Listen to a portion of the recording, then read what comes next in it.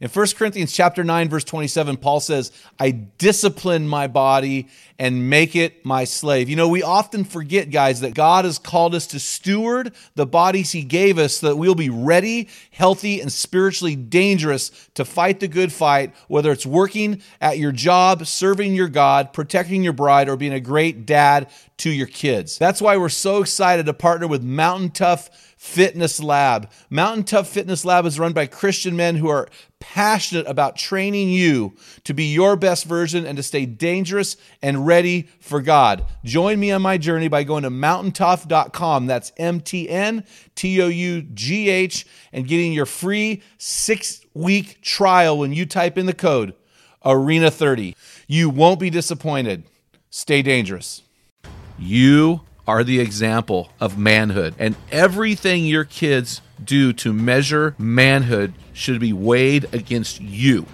From Men in the Arena, it's Equipping Men in 10. Our conviction is to call you into the arena of manhood, call you out of the faceless, nameless bleachers, and call you up to be the best version of you, because when a man gets it, everyone wins. Enjoy today's episode. Men in the Arena Army, we salute you. Hey guys, thanks for listening to this episode of the Men in the Arena podcast. This is Jim Ramos. I'm here with my good friend Dale Culver, and this is Equipping Men in 10. We got a real special show lined up for you today, but before we do you have a man law, Dale? I do. I stole this from you, and I remember the conversation you had with a man in a coffee shop one time in a group, and this is, you are the spiritual leader in your home. Yes, that is true. Explain. Well, you can't defer that to youth pastors, your pastor, or anybody else. Yeah. You know, you are the spiritual leader in your home. God ordained you to do that.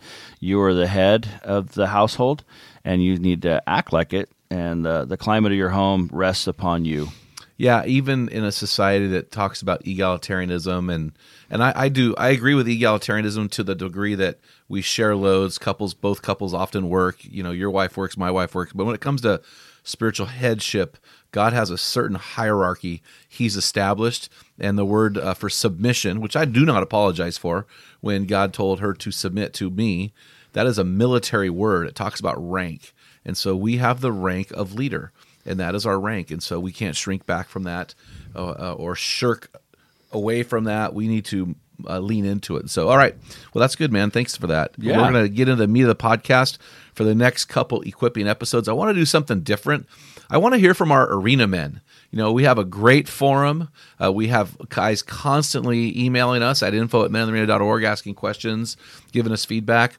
And I thought it'd be really fun to mix it up a little bit and do a couple equipping episodes where we're letting the guys ask us the question. We've pulled several questions off our forum, and we're going to answer them today. And guys, if you have any questions you'd like answered, we have several slots that we're opening up for the year that we're going to answer those questions, and we want to make this a regular diet on the Men in the Arena podcast. We also want to have several of you MVPs come on our show, and we want to interview you personally about how this ministry has affected your life, your marriage, your commitment to your community and your church. So if you have any of those victory stories, we'd love to get you on our show as well. So we have a couple things we're changing up a little bit about the podcast. We're really excited about what this year has to hold. So do you want to start off with the first question, Dale? Read it to me, and I'll see if I can hit it out of the park. Yes, this is Josh Schittle from Vacaville, California. And his question is, how do you teach your children how to be a true man when all the examples they get of being a man is in the media's version? Yeah, you know, all of these questions obviously have been sent to us. They were typed and we read them. And so when I'm reading these, I'm trying to read into the question. So there's a focus here when he says all the examples they get of being a man is in the media's version. So I would just push back on that a little bit. If your children's only example is from the media, then I just wonder, where are you? You know, because their primary example should be you. So I guess that just jumped out and hit me in the face. Are you not the primary example?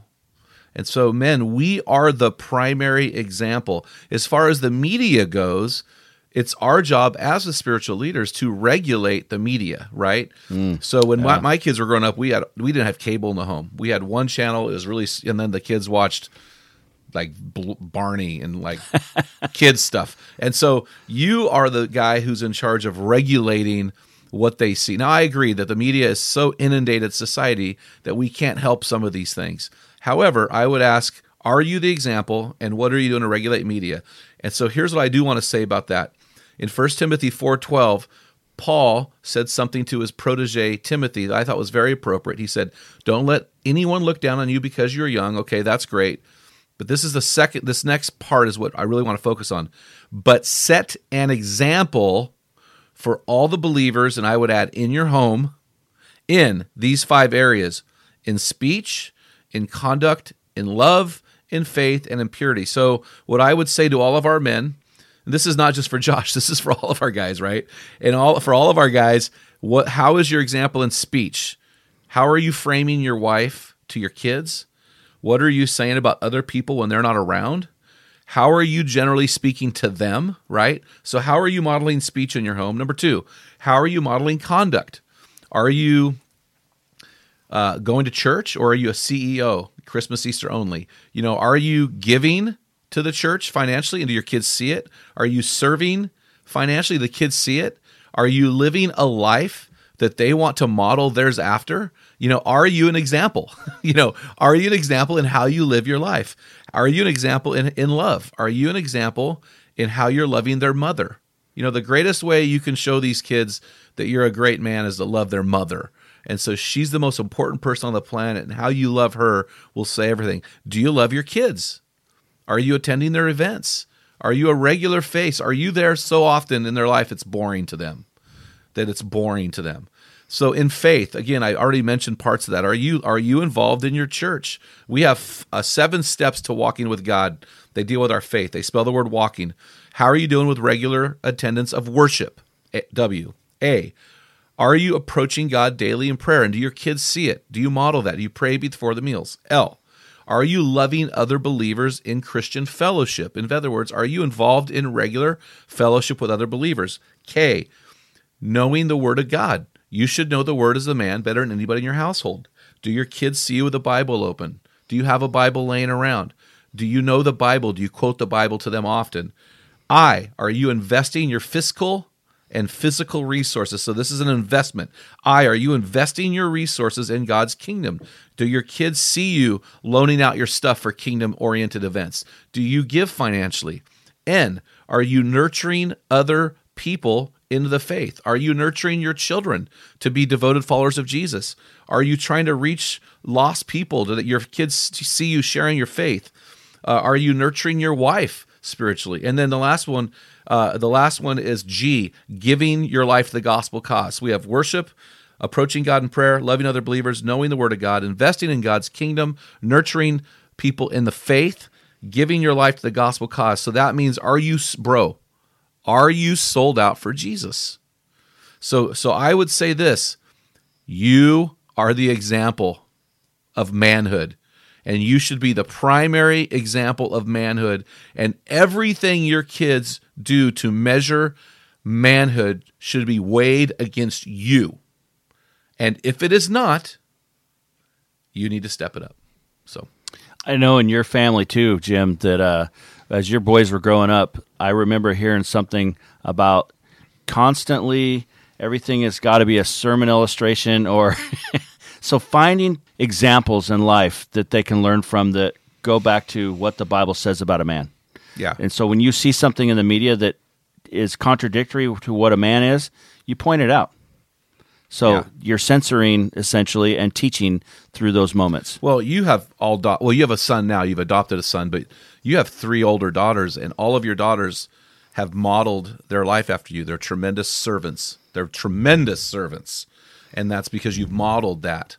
So I think a lot of this is our modeling with the kids. I just got back from a wonderful event in Burlington, Vermont, with a keynote at an event there with 400 guys, and it was so cool. My son Darby took time off work, flew out with me, sold over $2,000 worth of books and resources, came back. We had a busy weekend, but he was able to, he videoed my messages, and he shared the vision and shared the resources and what he knew.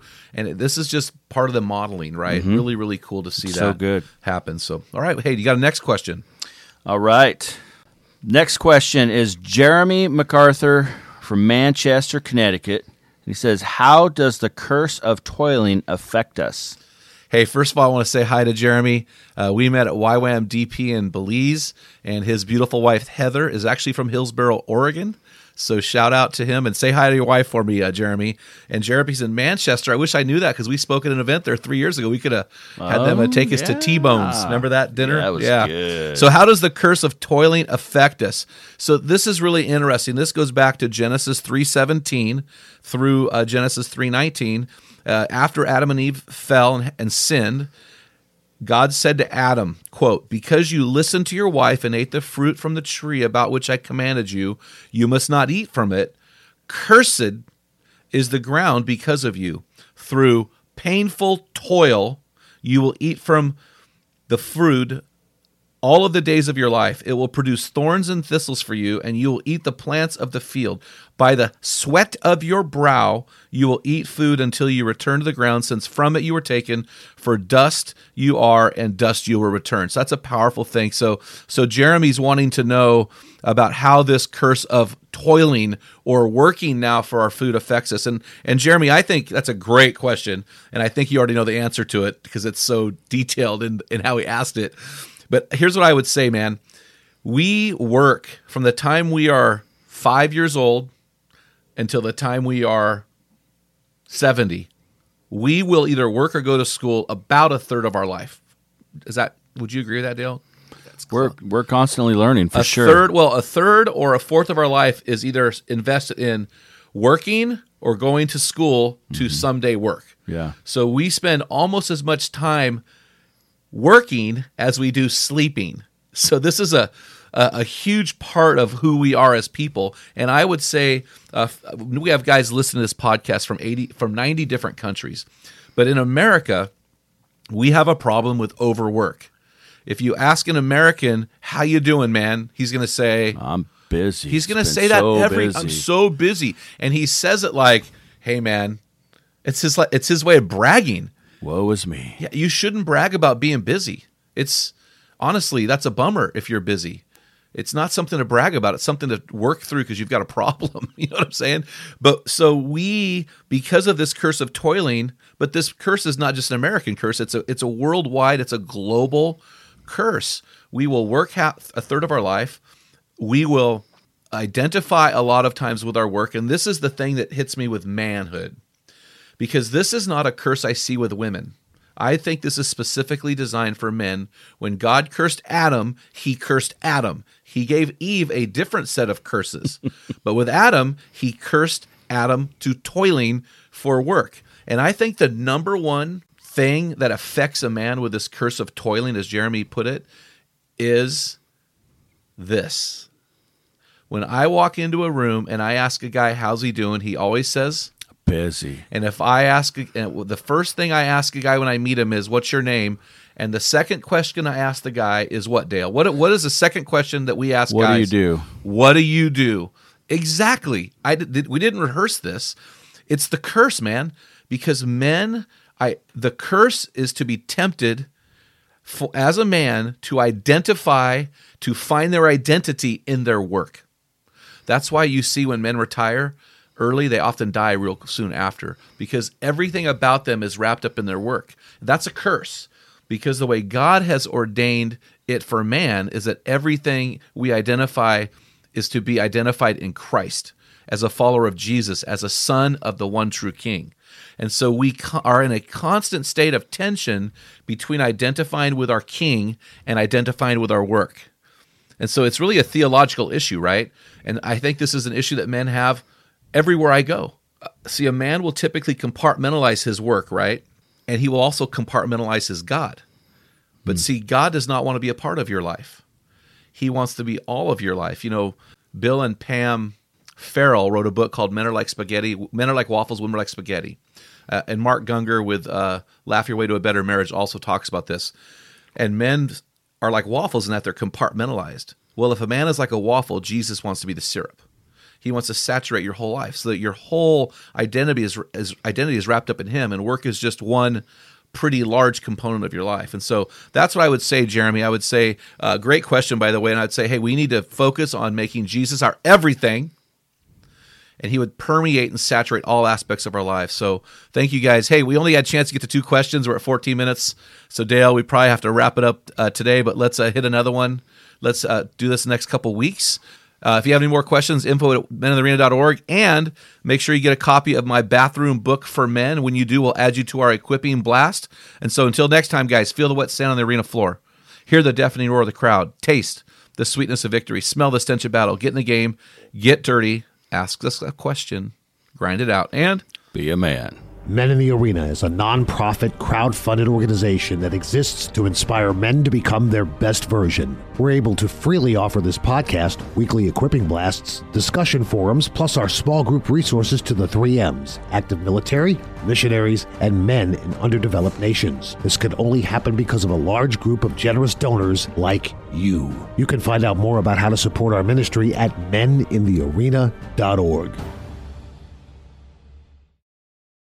What type of dad are you? Guys, in my 35 years of ministry, I've noticed that guys basically fall into 2 categories. And in those categories, there are 4 types of dad, or 4 phases that you pass through as a dad. We just dropped an amazing quiz to help you discover what type of dad you are. Find out what type of father you are and get our custom resources fit to meet the needs and the questions you are asking. Head on over to meninthearena.org. Join 20,000 men from around the world and find out the type of dad you are.